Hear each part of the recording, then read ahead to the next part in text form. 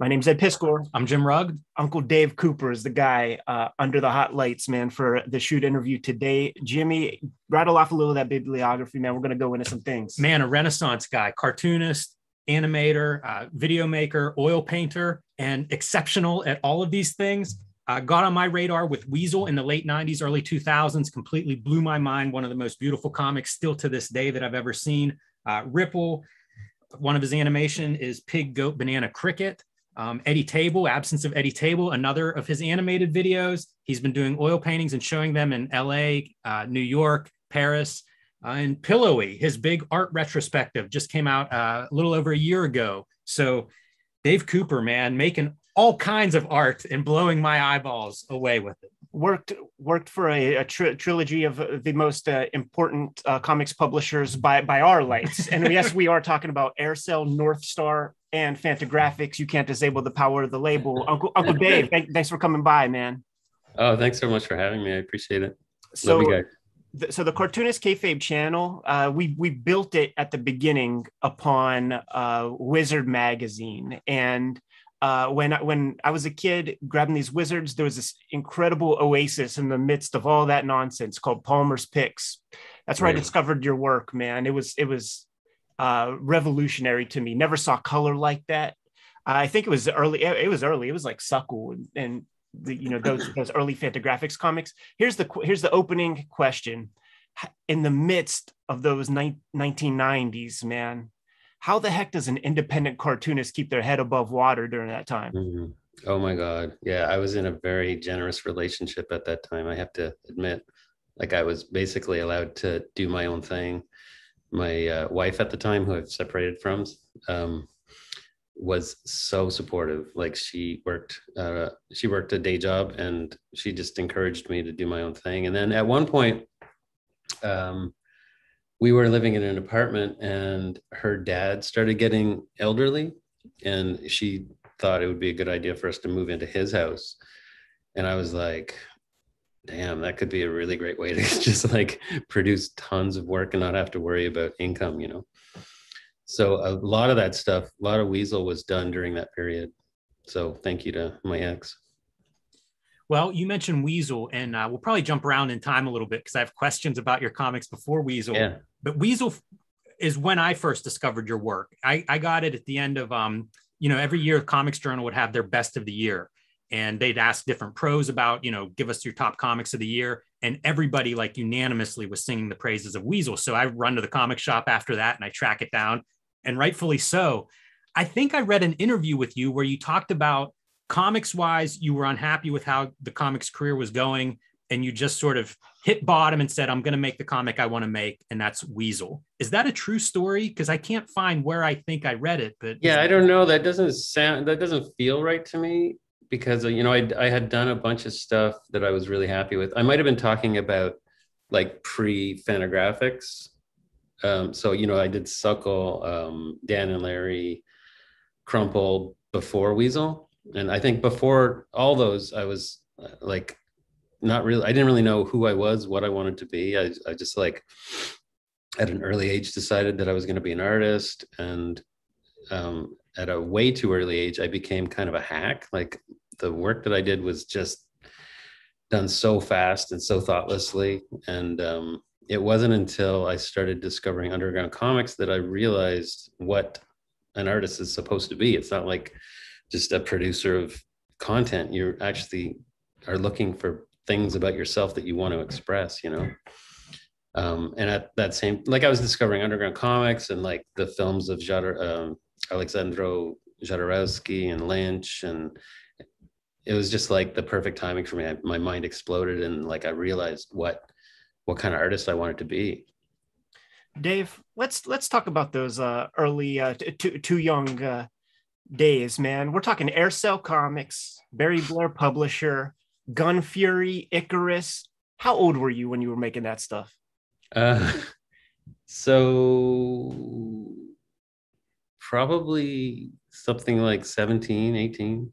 It's incredible. Like I quit high school. Not that I was participating particularly to begin with, but at one point I just gave up and I was like, I'm I can't do high school, and I accepted this job with this guy that I knew from an earlier life, and just started working full time doing comics. And I was really into it, but like I said, I just didn't really have a voice yet. I didn't know what I was doing. Like, I was just kind of doing whatever work was assigned to me, and sort of like Jake Thrash was a little like Blade Runner, because I loved Blade Runner, and it was just like very genre stuff that didn't resonate with me particularly, I guess. I was revisiting a bunch of that stuff in prep for our conversation, and it's still so unique. It's funny to hear you say that, like, you didn't have your voice or anything like that, because there was a voice there. And when we chart your career, it does feel like there are several periods. And then like the painting stuff, that feels like that came out of left field, like just like what's the in-between stage there. But looking at the Aircel comics, Vaughn Bodē came to mind, like bubbly lettering, kind of like bubbly characters, but not, those weird lizards or anything. Was he an influence? Like huge influence, yeah. Okay. Like in the early days, it was just Bodē, Moebius, Sergio Aragonés, and maybe I'm too hard on myself. Like I look back on those things, and I'm so like I haven't read them in decades, because I just don't really even want to go there. They have like other sort of negative connotations with my personal life and stuff like that. But it's interesting to hear that you think that there was some kind of voice there. That's kind of encouraging. Like when I met you guys in South Carolina, maybe North Carolina, and like I was at a very low ebb at that time. I was going through like a kind of depressive period, I guess. All my work like didn't feel good and didn't feel right. I was like low self-esteem, and I go to this convention, and you guys really built me up talking about that old stuff. I was like, at first I thought you were pulling my leg. Like I didn't know anybody liked or remembered any of that stuff. So it was a really good con for me, meeting you guys and like Andy Belanger, and just kind of like give me a little bit of a foot up. I gotta mention that festival real quick, because that was a very important moment for me. I think it might have been important. I don't want to speak for you, Jimmy, but here's to the people at home. This is how it played out, man. We had a dinner set up. The great Shelton Drum, who runs that festival, pulled out the black Amex card or whatever, man, took us to dinner. And I'm there, Jim's there, Tom's there, Ben Mara's there. One side of the table, Uncle Dave Cooper. Other side of the table, Uncle Jaime Hernandez.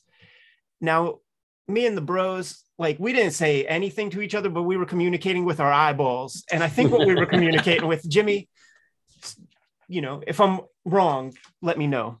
But the look that I saw in your eyes, the look I saw in Tom's eyes, it was like, I think we're in comics now.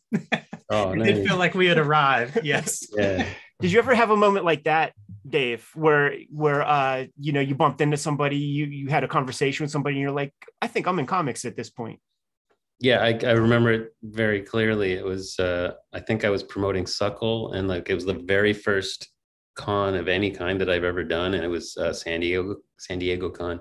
I forget what year, but I was so nervous, like red-faced, like tongue-tied, and finally I get up the nerve to go into the hall, and the first thing I see is Mike Mignola's desk, and I'm like, holy shit. So I go over and I say, hey, I'm Dave Cooper. I did this book, Suckle. Maybe I might have given him a copy or something. He's like, I already have that, man. He like shook my hand. He's like, like totally building me up. It was awesome. Have you continued a relationship with Mike Mignola? I ask because, in the backup in one of the Weasel issues, he contributes a really interesting short story. Yeah, very cool. I mean, that was so nice of him to do that, to sort of like give me a little bit of press and stuff. Yeah, we're still friends on Facebook. I don't really talk to him outside of, especially with the pandemic, I don't see him too much. I saw him at that Heroes Con. It was interesting. I remember because I was like at such a weird, like super emotional period. I bumped into him in the bar and I started chatting with him. It was just the two of us. And at one point he's like, wow, you really like to talk about real stuff, huh? Like, oh man, I gotta chill out a bit with the emotions. Do you draw influence from his artwork? I think I do, like in like very sort of peripheral ways. Like, I don't think our styles really. I mean, they're so dissimilar, but there are certain things that Mike does that definitely like click in when I'm drawing, you know, and it's stuff that's really hard to explain. I remember he talked about being a visual development guy on a Disney film and basically being flown in and being given the task to like explain to all these designers how he draws and what, you know, how he sees things, and talking about how that was kind of impossible. You just have to demonstrate. Like there's a weird way that he creates volume with so little. Like it, I don't like people mimic him and it works, but before that, I don't think anybody really did what Mike does, you know, like just a weird line creates like a bizarre sort of like everything of his is sort of crushed and impact, like contracted, but it's all done so simply. It's just like brilliant. Yeah, it's very different than your art, but I think of both of you as being extremely stylistic Yeah. in your own ways. But that's not true of a lot of cartoonists or comic book artists. So it's something that stands out. You know, you make a list Right. of stylists, and I think you'd. I think I take things like, you know, I take things from people like Mike and John Kay and people that I'm not super similar to, but I sort of like see little aspects that I like, and they get absorbed. I hate to keep going back to Aircell. I was just thinking the same thought. Whatever you want, man. What was that environment like? Was there an office where you went and worked together, or were you freelancing and just working, I don't know, in you know, in the basement or in your bedroom? Yeah, in the beginning, I was in the basement of my parents' house, and then at some point, Barry got big funding, or they got some kind of grant from the government or something. Like Barry worked at an insulation company, and they had this real douchey boss. And I guess the business started going bankrupt or whatever. And Barry was like, well, why don't we like start up a comic book company? I know all these comic book artists. So they rented a house, just like a residential home in downtown Ottawa. And so every story had like artist studios in it, and a like photocopier machine, and I guess a kitchen. And Barry was on the top, like, you know, the king. And it was just a mess of like none of us had any experience with the arts community or any kind of business or, you know, animation companies or comic book companies. We were just like individuals, and we all had our own weird quirks, and somehow we all, like, some people worked really late, and some people were always you know, coming in late on deadlines, and it was just like a lot of different personalities and like a real mishmash of things. Can we talk about a couple of those personalities to see if any of those names connect? Because there were some very interesting artists that came through there, you know, yourself included. But names like Dale Keown, one of the guys I dug a whole lot. He didn't do so much work. It's Jim Somerville. Did some cool stuff. Who's that Warlock 5 guy? Dennis B, we'll call him, because he has a French. Boivin? Say it. Denis Boivin. Denis Boivin, I think. Yeah, see, well, I'm in the United States. We can't say that kind of. But did you have connections with these guys? Because like to me, they're top talents. Like there was Guang Yap too. Guang Yap, yeah. Patrick McEwen. Those are the only ones that come to mind. But yeah, we were all hanging out and going for lunch together. And I haven't seen Jim in decades. I don't know what happened to him. Dale, I'm still in touch with, like, on Facebook. He was never a very social guy. Like he's a bit of an introvert. But he was interesting because he was, God, did he play bass guitar? Before becoming a comic book artist, he was like touring in a glam, like a kind of a glam metal band, I guess. And he played bass incredibly, right? And he was like the first big success story that any of us had ever experienced, you know, where like we're all working away, and I personally, I didn't really think about like this going anywhere or leading to anything. And then he did that, the Hulk, and then the Image thing, and we were like, holy shit, Dale is rich, like legitimately rich. And we'd go visit him in Toronto, and he had this fucking like mansion with all these empty rooms, you know. And sweet guy, like just so generous, you know. He'd always welcome us. But and then Patrick, he was my best friend from like when we were probably like 11 or 12 here in Ottawa at Muchmore Elementary School. I used to be like the shit as far as, you know, like the class artist. And then Patrick comes to town, and I'm like, oh boy, damn it. Like, I'm gonna have to share this title, or he's gonna take over. Like, the guy could draw at such an early age in such a advanced way, you know. So he went on to become like a real fine artist and a professor, I think, at Concordia. So he doesn't do, I don't think he does comics or animation anymore. Guang, I think, is maybe like a animation director. Anybody else? That Dennis guy? Yes. Oh, Denny. I never even met Denny. He was kind of like, he had sort of a reputation for being like, you know, the hot shit that nobody knew about or talked about. I think he didn't even live in Ottawa. Like, he might have just sent his stuff in from Montreal or something. Did Talented guy. Did Barry Blair discover all of you guys at the same time at like one fateful comic convention, or like?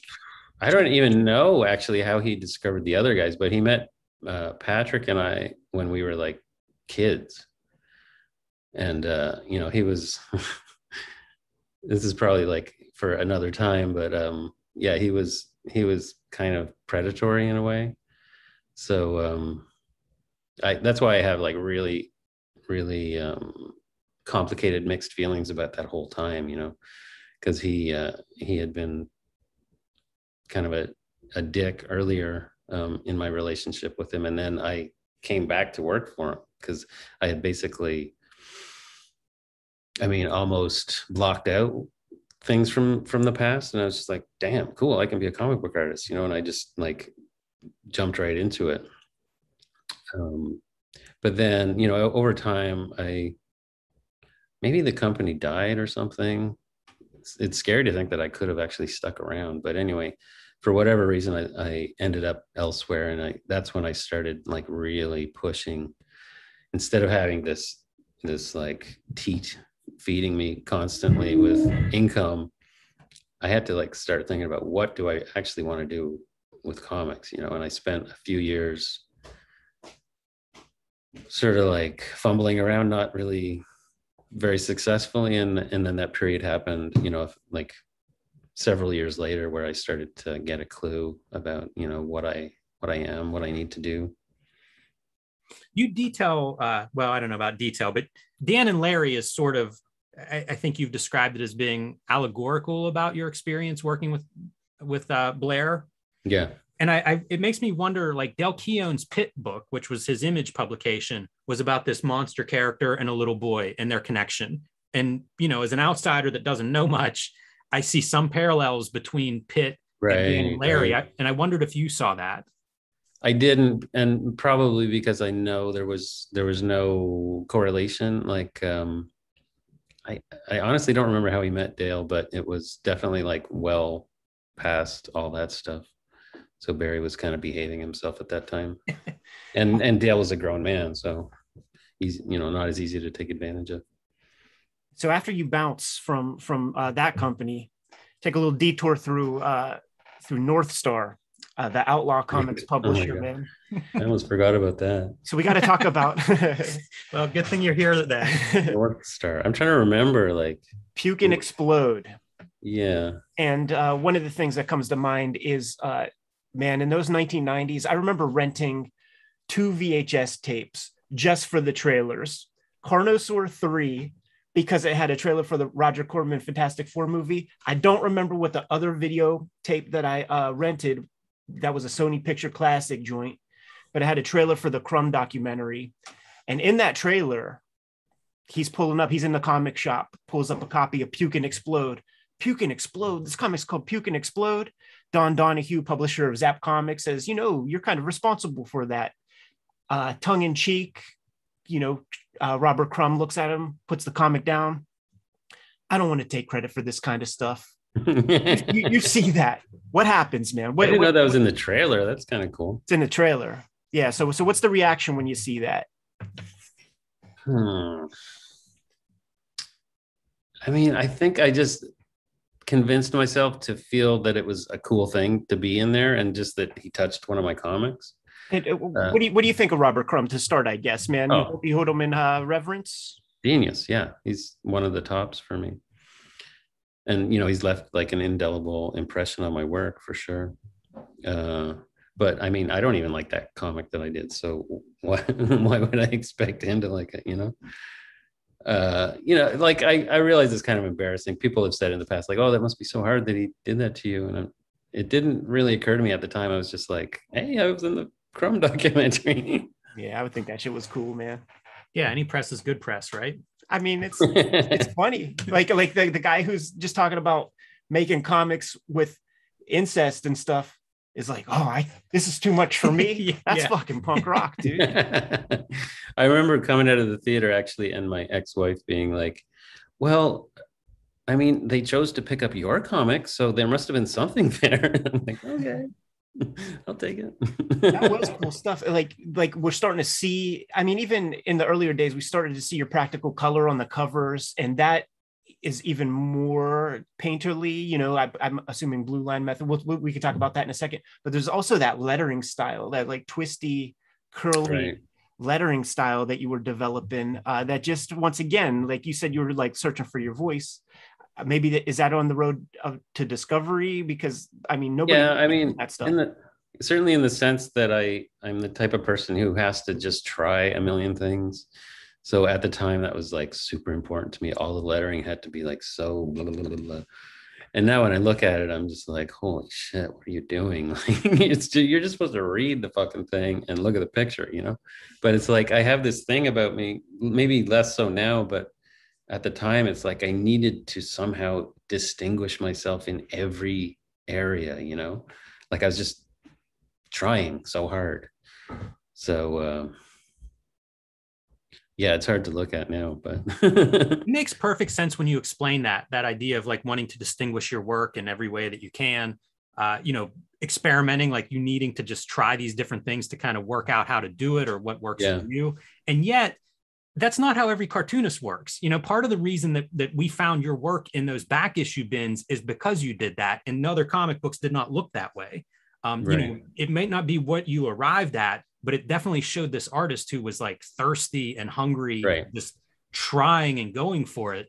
And I mean, at the same time that I don't like looking at it, I feel proud that I went through all that stuff. You know, it was like a journey I had to be on in order to get where I wanted to be. You know, I didn't know then what kind of artist I should be or what kind of things I need to express. So I was just like rooting around. How would the color be accomplished for a cover like Puke and Explode and some of that other stuff? What was it, a Blue Line process? No, that was like I think that I would start with a pencil drawing and then do like watercolor or gouache washes, like really sort of hazy washes, and then I'd sort of establish things a little bit. And maybe I was using markers at that time too. Shit, actually, now that I think of it, maybe Puke and Explode was markers. But anyway, the whole, like all those media that I was using, markers and watercolor and gouache and acrylic, were basically me not knowing that I should be using oils. So like now that I'm in oil, I can do all that stuff that I was trying so hard to do with like inferior tools and methods. But yeah, it was like just creating washes with markers, and then I think I would ink it afterwards, so to clean things up, and then I'd put all these white highlights all over everything. Like I was insane about the white highlights at that time. I'm still on the black and white tip a little bit, because we just never had this conversation before. Looking at those comics, I wonder, the washes that and the tones that were applied to them, was it ink wash? Because there's a part of me that thought that maybe these pages could be in color and it just got turned into, a black and white image. You're talking about like Puke and Explode and like Icarus, like any of that stuff that had the I think that was markers. I think Icarus was markers. I remember we at the Aircel, that residential home that we had our office in, right next door was an art store, and we all had accounts where we could just go in and get anything we wanted, and we'd have like fucking huge stacks of Pantone markers, and they used to have this airbrush thing that everybody liked, where you put the marker into the air compressor, and so the whole fucking house smelled like Pantone markers, and everybody was half baked all the time. I guess were you using colored markers on your pages, or you knew it was going to be? No, it was gray tone. Yeah, it was. I think they might have had a range of like 10 grays, and there was even one that didn't have any pigment in it. It was just the gasoline or whatever, alcohol, and that thing was just to like blend one into the other. So it was like soaked with chemicals. So still in the 90s, you end up doing a couple of things I'm curious about. One is, were you a letterer for Dark Horse Comics? Yeah, that was an interesting time where I started to realize, I started to figure out that you have to find other ways to make income other than underground comics. So I had my wife, who was supporting us overall, but then I also had the drive to try and make income too. So I think that started because I was doing short stories for Fantagraphics, and Kim Thompson was my contact there, and like super sweet, nurturing person. And I don't know who suggested it, but he was eventually I was going to be lettering this Mobius graphic novel. I was like, wow, Mobius, I can't believe it. So I did it all like super old school, just on like tracing paper in little squares. So I'd have a whole sheet of paper that just had like nothing but word balloons with little numbers, and then I would send it in, and somebody who knew about computers would drop the ball in. And then I kind of used my experience doing that to get some work on like Dark Horse Comics, where the money was better. I still remember the amount that I got was $616, and to this day that number pops up on like digital clocks all the time. I'm always seeing 616. It was like this big game changer for me, that I could actually make $616 a month, and it just kept coming. I was like, wow, this is amazing.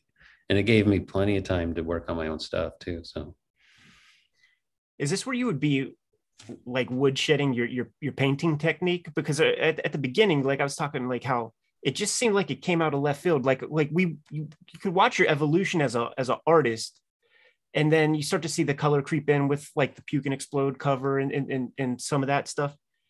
And then it's just like you arrived. There's Suckle and stuff like that, but like you really figured that out in a way where it felt instant. It felt abrupt or something, where you were this way and then you were that way. So I'm imagining there must have been a lot of secret stuff that you just kind of kept to yourself, or how did that play out? Well, I think that was like around the time that we decided to move into my ex's father's house. So I had a lot of time, or I had, like less stress is what I'm saying.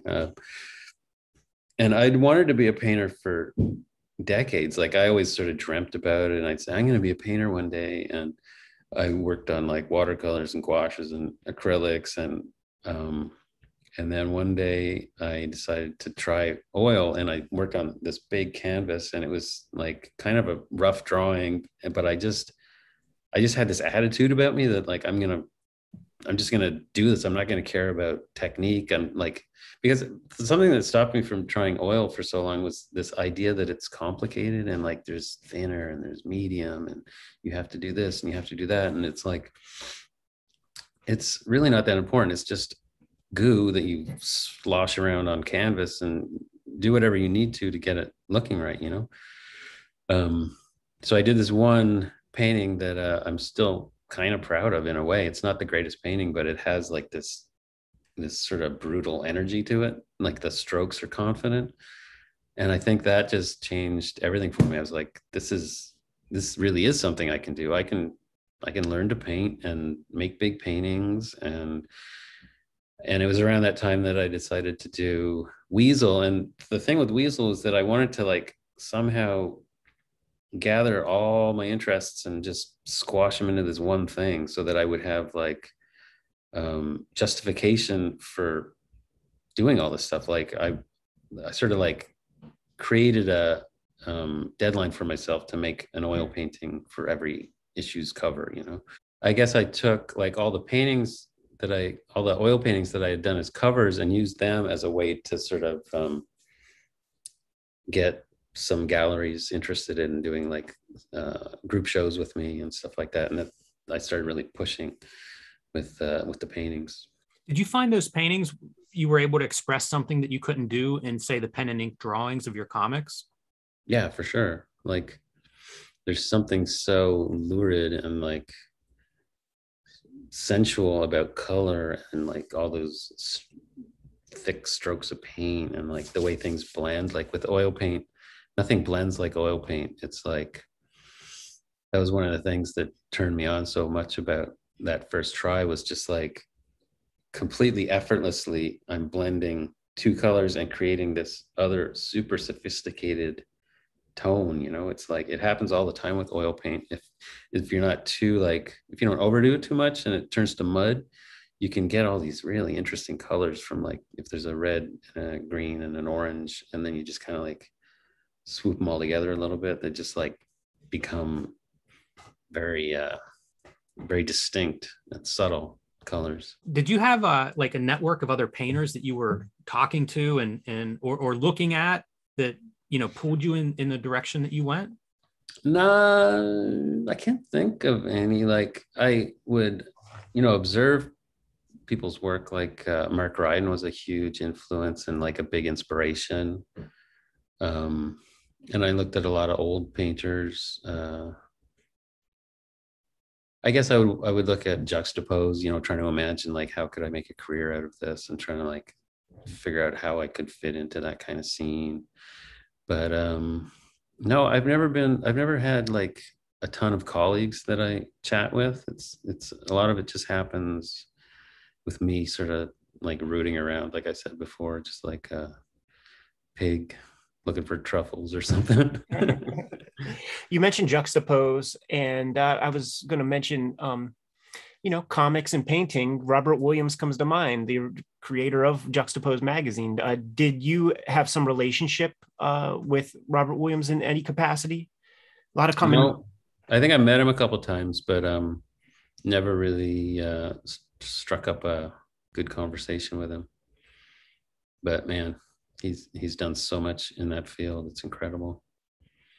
He says you're not a real painter if you don't stretch your own canvases. Do you agree? I disagree, but by his definition, I am a real painter.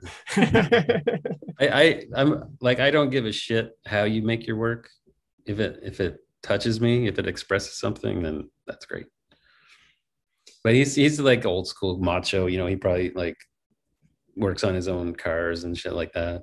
He was no, it was Coop. We were talking to Coop, and he said that Robert Williams came to him and was like, "You're inking with a pen? Like only hacks ink with pens. You gotta learn how to use a brush, boy." And then he started to use a brush, and I think that like he used the wrong brush, and he was like, "No, that's not the right brush." That's funny. Can't please this guy. So many rules.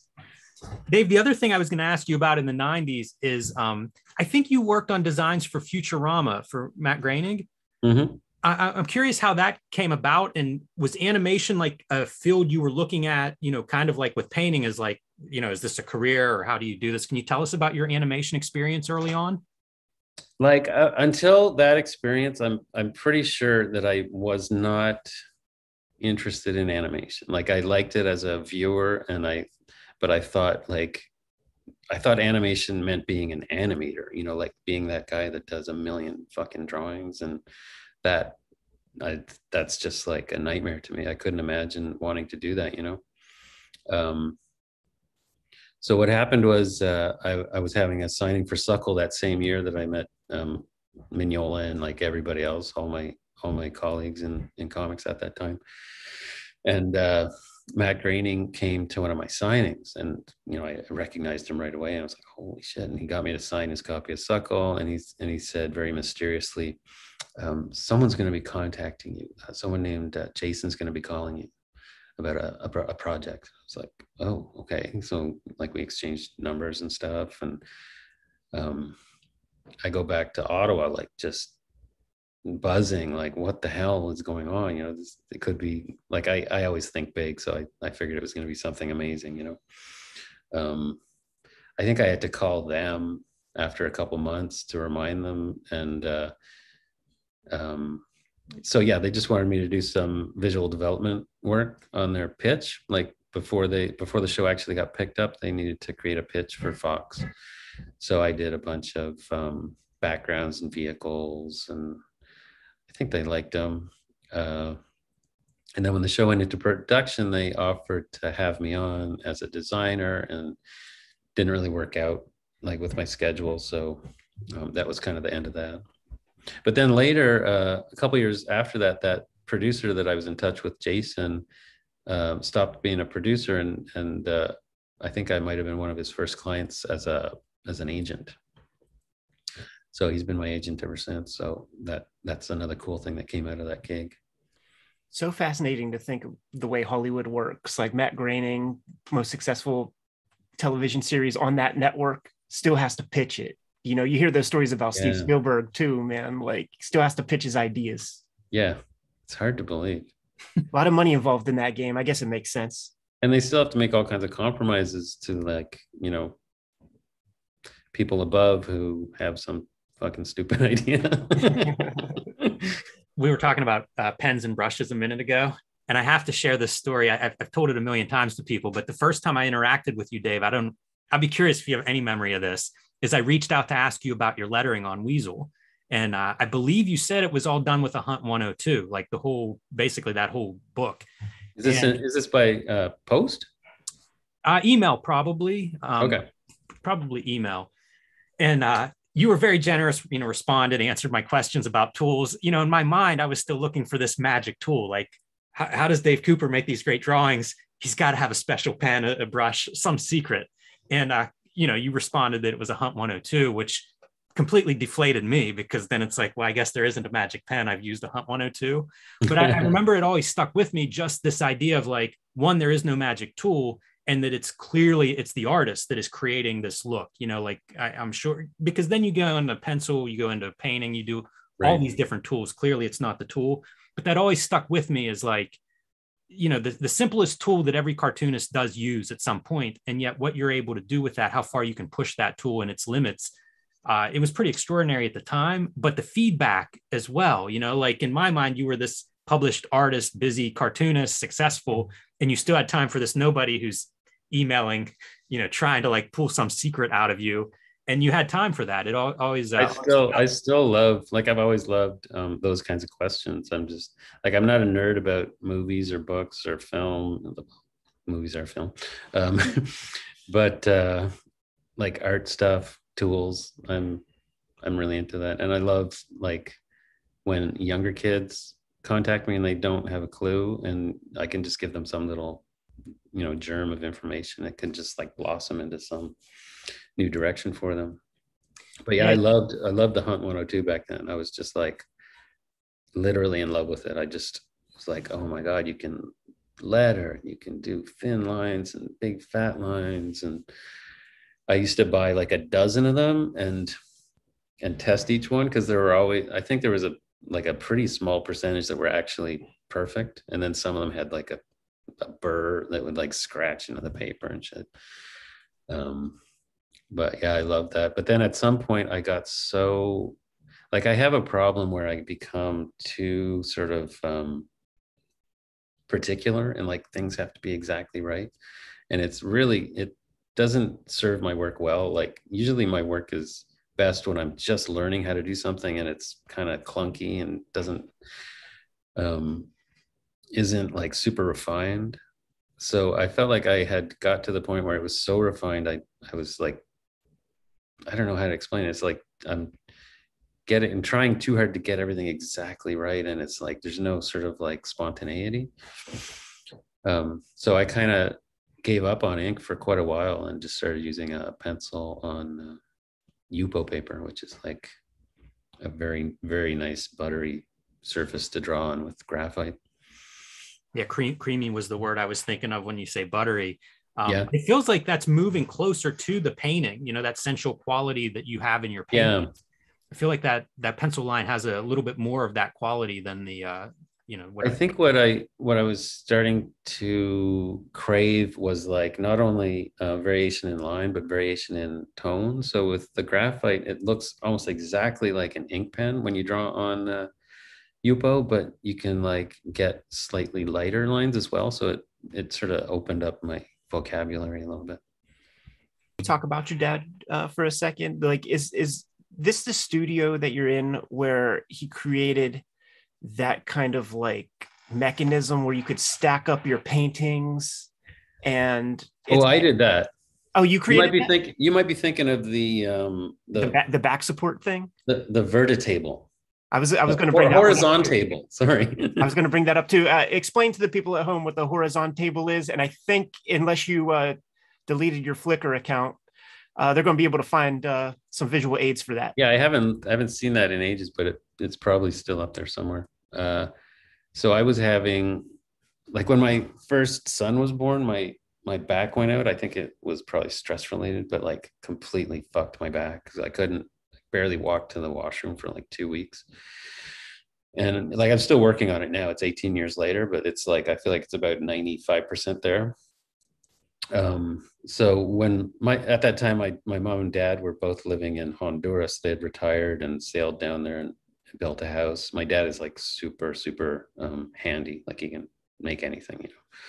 So when he comes up to visit, he would always like ask if anybody needed, you know, stuff done or anything built or whatever. And so I started having this idea because to relieve, like the only thing that would relieve my back was to lay on my stomach, like, you know, with my head in my hands kind of thing. And so I started thinking about this contraption that I could build where I would be in that position and then have like a little support for my forehead and have like my arms be able to go under the support thing and have my drawing surface there. And it all sounded like really good in theory. And he made the prototype and it kind of worked, but basically I just realized that it wouldn't be realistic to lie down there with my head on a thing for like hours and hours. So we kind of gave up on it, but I still have that thing. And it's just a testament to like how my dad expressed his love. You know, he would want to make things for people all the time. So you fabricated the thing that holds your canvases. What do you have a name for that? Like, did you ever see this thing, Jim? I have. Yeah, I have seen that. I just called it the hanging mechanism. It's right there, actually. I thought that's what that might be. Yeah, it's just a way to, like, I work on when things are really going for me. Like I'll be working on maybe a dozen paintings at once, and none of them are in a rush. It's like I just want to pull one out and work on it till it feels like I'm not sure what to do next, and then what I used to do was, I'd have to let it dry and then I would roll it up and put it in a closet, and there'd be like a closet full of paintings. And so I came up with this idea instead where I would have paintings stapled onto that bar. Mm-hmm. You can see there that one's stapled on there, but I could actually get 2 or 3 sometimes. And then that bar can be removed and I take it into another room and it hangs to like store, and I can have like 3 or 4 bars like that, so like a dozen paintings. And then whenever I want to work on one of them, I just pull it out and put it on the thing. And it also, like, by this thing, it can, these pegs, it can like be lowered to that peg or that peg, so it makes it so that I don't have to like bend down or like stand on a stool or whatever. It's really incredible, man, because it's like it creates a very small footprint for what could be giant heaps and gobs and stacks. Yeah, and the inconvenience of the drying time of the oil too is like, this makes that irrelevant, because it can just hang up wet. It doesn't I don't have to wait for it to dry before I can roll it up. Was there a watershed kind of art show you participated in that really helped push the painting career along? Well, they were all like, they all felt important at the time, because like each show that I would do would be like the biggest show I've ever done, So like the first one, I think it was in I always forget, it was either in my friend's video store where we put up like 15 paintings, like little paintings, or it was my other friend's art supply store. And both of those shows, I was just like, this is it. Like, I'm selling a $500 painting, and like, I've made it, And then the next show was in Philadelphia, where Tin Man Alley used to be, the Jonathan Levine Gallery. And I think it was a 3-person show. And again, it was like, holy shit, like I made it. I'm selling my work for $1,200 or $2,000 or something. And like the guitarist from Tool called me that he wants to, own one of my paintings. And it's just like, holy shit.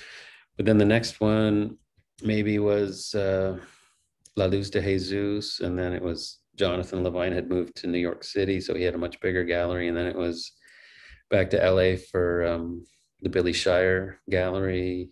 So everything was like escalating, and my paintings were getting bigger, and I was getting more money, and I felt like really on top of the world, And that's when the 2007 recession happened, and just like completely popped my bubble. It was so shocking, because I just made like the biggest body of work of the largest paintings that I'd ever done, and I was just like so confident, that people were gonna dig them. And then it just became irrelevant. Like nobody was buying for like 2 or 3 years, probably. Dave, you mentioned the economic downturn in like 2007 affecting your paintings, where you were in your career with painting. Is that what starts pushing you into animation to get into like Pig, Goat, Banana, Cricket? Is that whenever the seed of that began? Absolutely. Yeah, it impacted my income, and also my, like, it was just heartbreaking, like I couldn't believe that. I kind of took it personally. Like I didn't understand finance well enough, I guess, to just be like, well, it's just the way it is. I was like, it just crushed me that people weren't buying my work, it was bizarre. So anyway, I saw that there were no buyers anymore. So I was just like, people over the years, animation people would call me and offer me stuff or suggest things, and I'd always be like, no, it's cool. I'm a fine artist. I'm, thanks anyway. And then when this happened, I was just like, okay, I'm just gonna say yes to whatever happens next. So I got a call from Audrey Deal at Nickelodeon. She was a development producer, and she asked me if I wanted to pitch something, and I was like, yeah, absolutely. So I started like scrambling for ideas. I think even like a couple weeks later, another producer called and asked to option my kids' book and make a TV show out of that. And I was like, yes, let's do it. So for like 4 or 5 years, there was this bizarre thing where I had these 2 things in development, and they were kind of like reaching the same milestones at around the same time. So like I'm negotiating the contract for both, going into like development for both. And then they got picked up really close to each other. So I was like blown away, like I remember talking to people before the pickups and just being like, sounding like everybody else who's got stuff in development, you know, I got these 2 things in development, and it's like, oh yeah, sure, you know, like everybody has things in development. And then when they both got picked up, I was just like, fuck, what the hell? Like, how do I even do this? A wealth of opportunity. So one, I had to completely step back from. Because Nickelodeon insisted that I was exclusive to them. So I had to go to the other production and be like, I can't even continue helping. But at that point, we sort of done a lot of the development, and they were able to continue with the show pretty well, mimicking my style and like the mood that I wanted to achieve and stuff like that. How does Johnny Ryan factor into Pig, Goat, Banana, Cricket? Well, like I've always, whenever I work in television, I always need to work with a writer, because I enjoy writing weirdo, nonsensical stuff that's like creepy and weird. But when I think about like television, like episodic television, and appealing to like a mass audience, I have no clue. Like I just don't know how to do that. And I don't really want to learn. I figured like maybe someone else will do that. So I thought it would be fun to choose somebody that was so outside of, you know, so outside of the mainstream and outside of television and all that stuff. So, and I always found Johnny's comedy like completely hilarious. And we had done a couple of all ages cartoons for Nick Magazine, coincidentally, like years prior. And I was always struck at how he could, like, it didn't seem like he was toning things down or speaking down to the audience. He just had like this really outrageous, nonsensical sense of humor. But instead of like his usual work that's about like dicks and puke and whatever, it was, you know, about other stuff that kids find funny. So for better or for worse, I got them to, they wanted like experienced TV writers and stuff. And I looked at a bunch of their tryouts, and it's just hard to like judge mainstream screenplays, because it's like, if they're really good, most of the time it means they're sort of like bland and just like, I don't know, they just all felt kind of average. And so I kept pushing to have this Bizarro guy, and they knew him too. Like the people, a lot of the people in development in television have like really bizarre tastes as well, you know, like so they know about all of these guys. They just don't normally hire them. So eventually they gave in and decided to let him come on. He's such a fun cartoonist. Always glad to have some Johnny Ryan reference come up in one of these videos. You would hear about like the old conversations that Matt Groening and Gary Panter would have before they, you know, became who they were, and how they wanted to like infiltrate pop culture. And I feel like that's what you and Johnny Ryan did with that thing, man. Like, little did the parents know who were like sitting their kids down in front of the TV to watch this stuff. Like, you're gonna be able to find more of those guys' works, man. Yeah. Like, that was so awesome. I mean, those guys made incredible work that's gonna really withstand the test of time. But I'm not sure that Johnny and I achieved that. So. Not yet. Still work in progress. You mentioned a little bit about your writing process, Dave. Can you talk more about that? Like, what is the process for writing a comic or a graphic novel for you? I don't know if it's normal. It's probably pretty typical, but I spend most of my time just like daydreaming when I'm doing other stuff. And then like if something really, for me, it's always about like moments, like little moments that I think, oh, fuck, I would love to see that, you know? So I write it down or I message it to myself. And then like over long periods, I'll go to Messenger and like select it all and print it out. So I end up with like stacks of these disconnected moments, like whether it's one sentence or a paragraph or whatever. And over time, I'll start to like imagine connections, and maybe there's like recurring archetypes, and they start to develop into actual individual characters. And so right now, for instance, I have an idea for a feature film in my head. Like, I think I might try my first screenplay at some point. but I haven't even started actually structuring it or writing it. But in my head, I sort of understand the structure of it. And then in my notes, I've got like all these moments. So that's basically how I have done like all my work. Aside from Eddie Table, which are mostly pretty verbatim dream sequences. Dave, like your comic scripts, are they is it words and pictures, or are you writing yourself essentially a movie script to then I never doodle in, like I'll doodle separately, but when I'm writing, I don't really include doodles as part of that.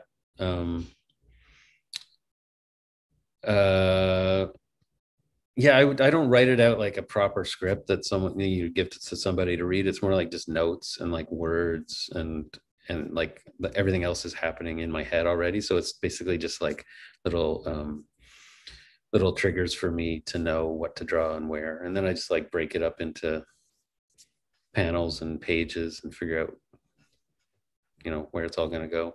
But the actual like the screenplay that I'm writing is going to be different. Of course, I have to actually write it. And it's like writing's always been a weird thing for me. I sort of love it, but I would do anything to avoid it. Like I don't want to. It's painful. like before the pandemic, I wrote this lecture because we were going to Singapore to a writers festival. So I had to write. So I, like a month before the festival, I said, okay, I'm going to sit down at 9 a.m. and I'm going to write till noon, no matter what.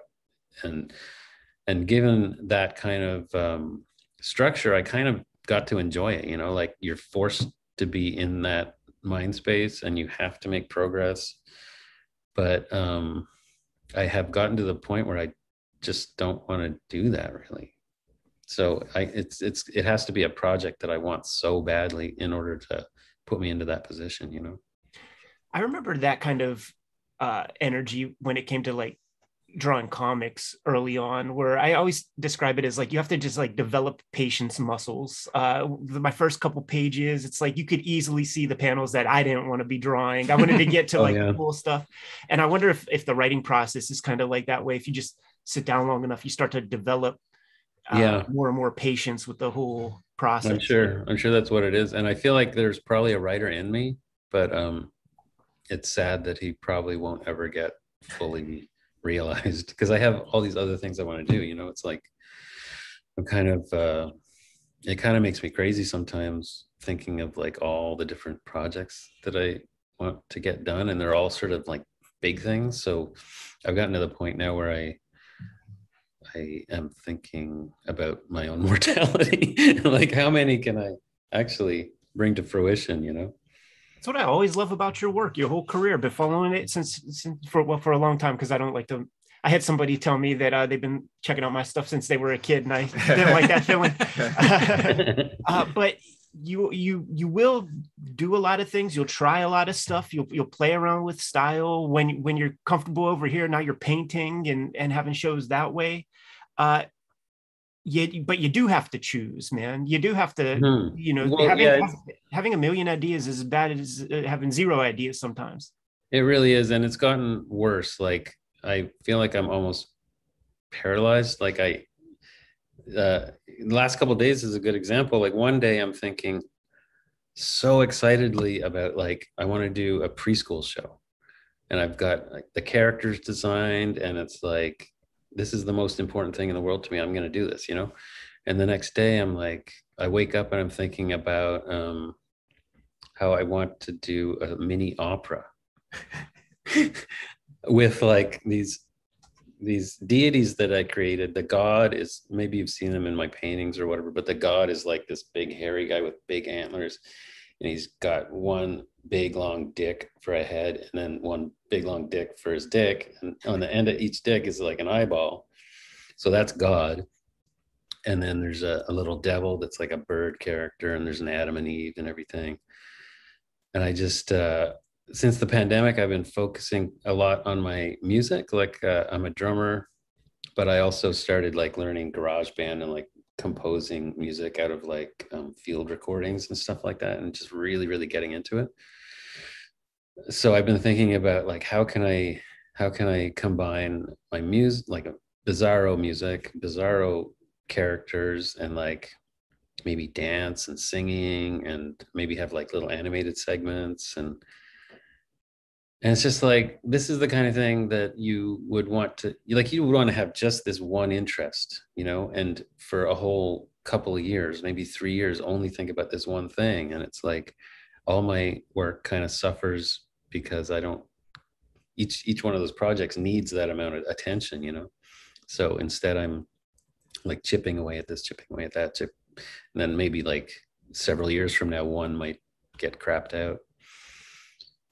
It's frustrating. Has that been your career? Like, are there always like lots of irons in the fire, and then ultimately there are, but they seem to like get bigger and more ambitious with time. So like with Weasel was a good example because it was like those were all my interests at that time, you know, and I was able to put them all together, you know, with like the style of Eddie and the style of Ripple and the paintings on the cover, and using like interesting design elements around the spines of the books and stuff like that. And I even had like little sketch sections, so it was like super satisfying that I was able to express all these different facets of me.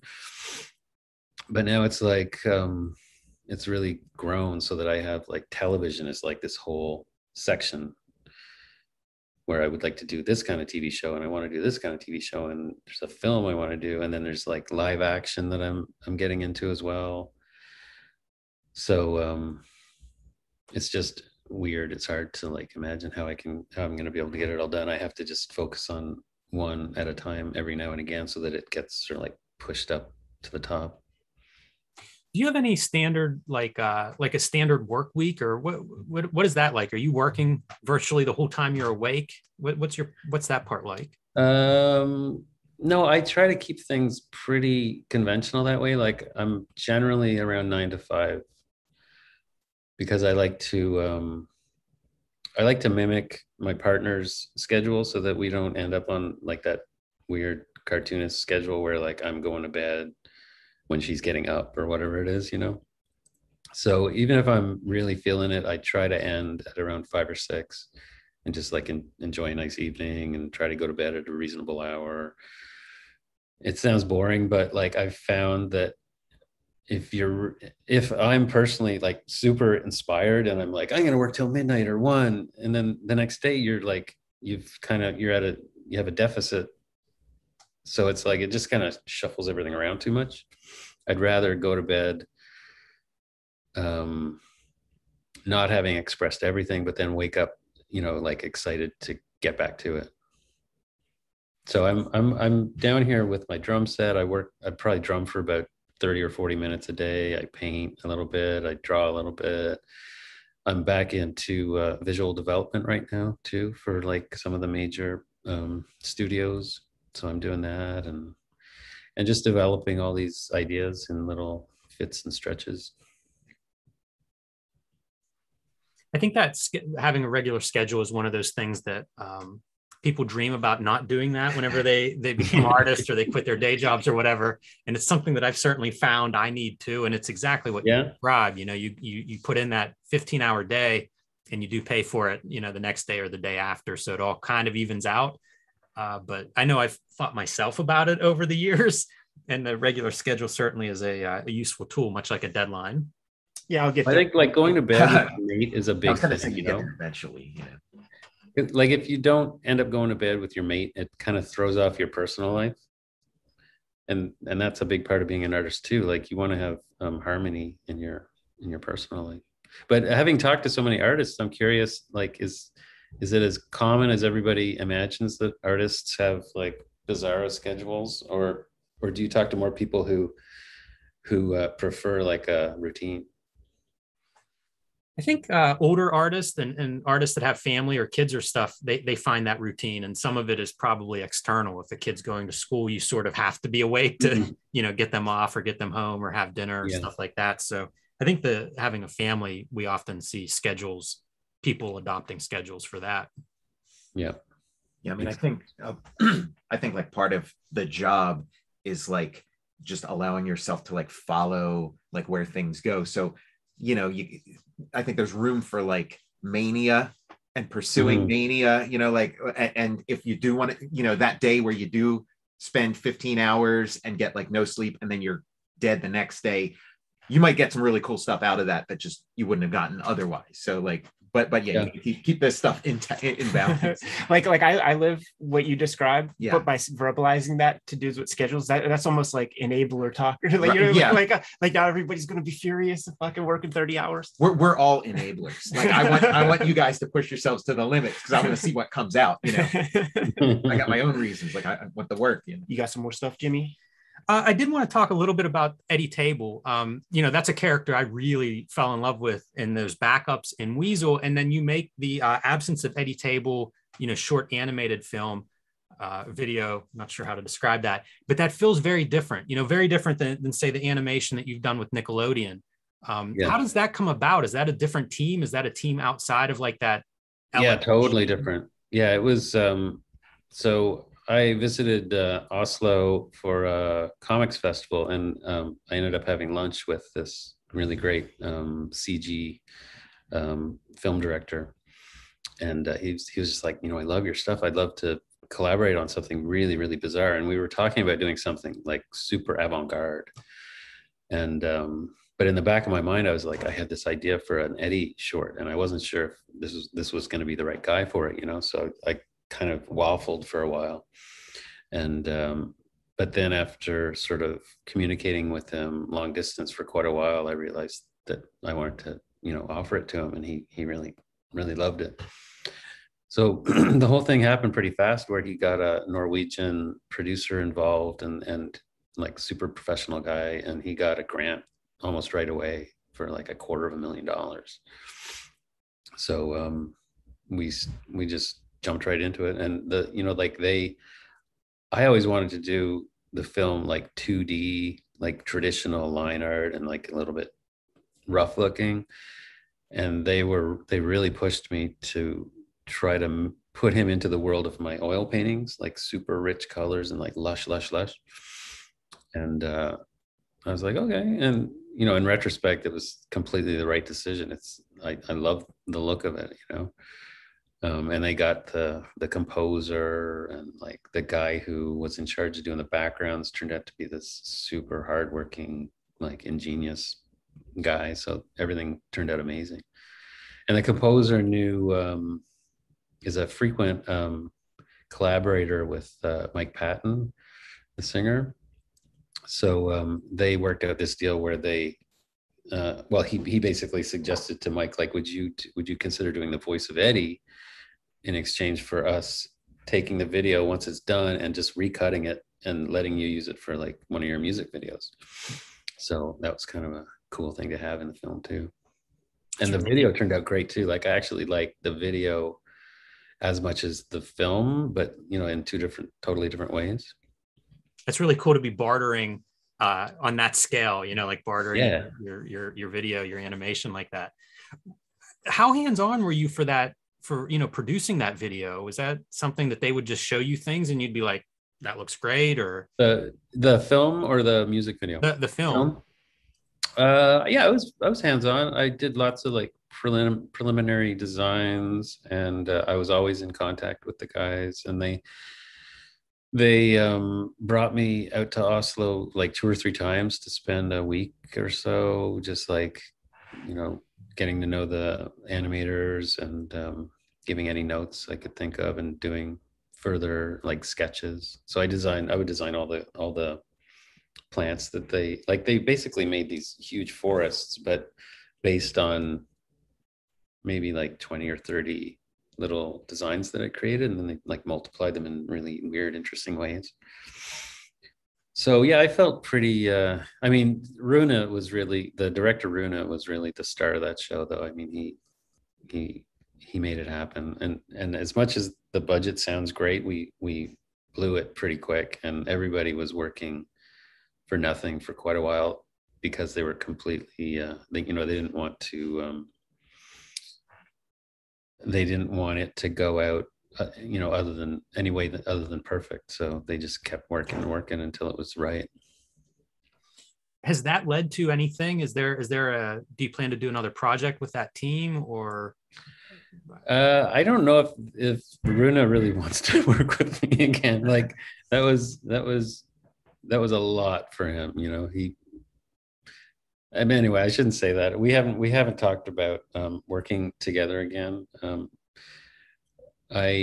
working on a short Eddie film that I'm gonna hopefully execute in the way that I talked about, like super rough, like line art, no color. Like the backgrounds are just gonna look like my sketchy inky line drawings, and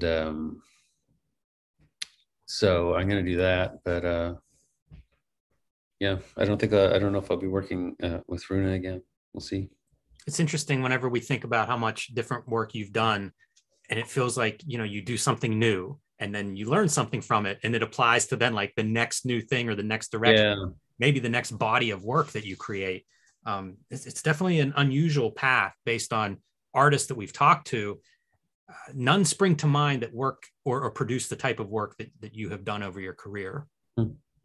I mean, when we did the Eddie film, for instance, I was so blown away. I was just like, I don't know where this is going to go. Like, and I had, you know, friends around me saying like, this is going to lead somewhere.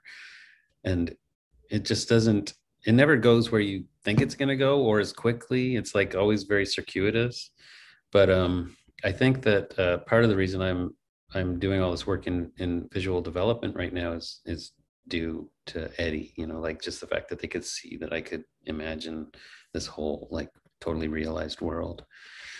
So that's kind of cool because that's an area that I've always fantasized about. Like when people talk about being a visual development artist in features, I'm just like, whoa, that must be so fun. Like you're just coming up with like your vision of what things might look like, you know? And when I started doing it, it's like, this is just as cool as I imagined. I actually love this. This is so much fun. So I was thinking, I think I know the way to bookend this conversation and wrap it up in a bun. We began the conversation, brought up Wizard magazine, that speculator boom, and how that Palmer's Picks was the oasis in the middle of that very crappy magazine that would often show off cool Fantagraphics comics. Where I discovered Dave's work, put a face to the name, kind of. Here's how we'll get out of it, man. Because there was a very small window of time when Fantagraphics would come to Pittsburgh for the Pittsburgh Comic-Con. And it was on the strength of, I think the Harvey Awards came those years. Yeah. And can't disable the power of the label. The Fantagraphics artists, Chris Ware, Klaus, Dave Cooper, they're the ones winning all the Harveys and stuff like that. And I think you were in town for one of those, man. Now that idea of Fantagraphics being at the Pittsburgh Comic-Con is an oasis in the middle of a whole lot of nonsense. And just imagining Fantagraphics. I mean, the only interaction I ever had with Kim Thompson was at the Pittsburgh Comic-Con, and he breathed fire in my face because he was so mad about stuff. And I wonder, Dave, were you in Pittsburgh for those awards? And if so, what do you remember? I have very vague memory of Pittsburgh. Like when you said that, I had to think about it for a second. And what I remember, I don't think I went to the awards show. At least I don't remember doing that. I remember signing, but I was actually traveling with a journalist. There was a Canadian writer who was shadowing me during that whole thing to write an article about me for a Canadian magazine. So I was especially back then, I had a lot of trouble with interviews. Like they're still a little bit iffy for me, but back then it was just weird to be like shadowed by this guy the whole time, going out for dinner with him. He's always constantly like trying to drag stuff out of me, and like I'm just not a great communicator, so it was a little awkward. But I remember driving into Pittsburgh. It seemed like a very interesting city. That was the Harvey Awards where Frank Miller's ripping up Wizard magazine. Yes, right. Yeah. And the one thing that I do remember, because I was just a little kid in the back, they would let the rubes come in and stuff. You got to sit in the back. And Chris Ware won for best coloring. And believe it or not, this is how long Rusty Brown was going on, unless there was some major snow sequences in Jimmy Corrigan, which I don't think there were. I think it was a Rusty Brown panel in the 90s. They're showing the nominees for best colorist, and they show a Rusty Brown panel, I think, with just one colored character amongst white, and everybody was laughing at him. Everybody was laughing at it, and it ultimately won. And what would happen? It was real cool because Gary, like, none of those guys were coming to Pittsburgh. Like, it was real cool that you came to town, but those other dudes, Chris Ware ain't coming to Pittsburgh. Dan Clowes ain't coming to Pittsburgh. So it would just be Gary and Kim, like, collecting these trophies like that, man. But just to give the people at home some sense of what the crowd was like, they're clowning Chris Ware because to them color means you got to use all 64 colors in the crayon box or something. Yeah, where's the gradients? How come there's no purple to orange gradient? radio gradient. Yes. Oh man, I'm good. Yes, that's fantastic. Dave, such a pleasure, man. Is there anything on the horizon that you would like to promote, or any social media where people could check out your stuff? Well, you can, my Instagram is Dave Cooper 67. That's pretty much where I post everything. So yeah, if you're in Madrid, there's a show going on right now where you can check out the biggest painting I've ever done. You can see that on Instagram. Can I show my book? Please. Yes. This is my book that came out probably like the same week as the pandemic. So I had all kinds of book releases, signings lined up, and they all got canceled. And I'm so proud of this book. Like it turned out to be probably the most beautiful, like as far as production, how things turned out is just like exactly how I would have hoped. It's 400 pages of like basically every piece that I still like. So going back all the way to 96, some things that I still like from back then. And it's all my fine art and all my commercial art and like interesting stuff from TV and film and everything like that. So for the audio podcast listener, this is Pillowy, The Art of Dave Cooper. Yeah, by Cernunnos Press. I was going to ask who the publisher was, man. It's a real sexy package. Yeah, it's an incredible publisher. This guy Rodolphe Lachat. I met him up in Angoulême, like for my first Angoulême, like 20 years ago, maybe, where I had this big retrospective, and he contacted me like just a few years ago about this book, and he said he's been thinking about my work ever since that opening. So it's kind of a nice turnaround. You're about to say something? Yeah. When you were talking about like your mortality and then talking about like having a bunch of different projects going and wondering like, what form they're going to take, if they're going to take fruition. It is kind of like, for all of us, it's like, well, there's a comforting thought that at some point you're going to die and there's going to be this amazing art book that's going to have all those little bits and pieces that like you never figured out what to do with. So that's like volume 1 in the series. Yeah. Hopefully that doesn't happen for a while, Tom. Super cool. Dave, thanks so much for coming to chat with us on the channel. And it was awesome to speak to you, and also to let you know that it was the dinner that we had with you and Uncle Jaime Hernandez that let us know that we're officially in comic books. You made it. Yeah, thanks a lot for having me, guys. I really had fun, and I appreciate it.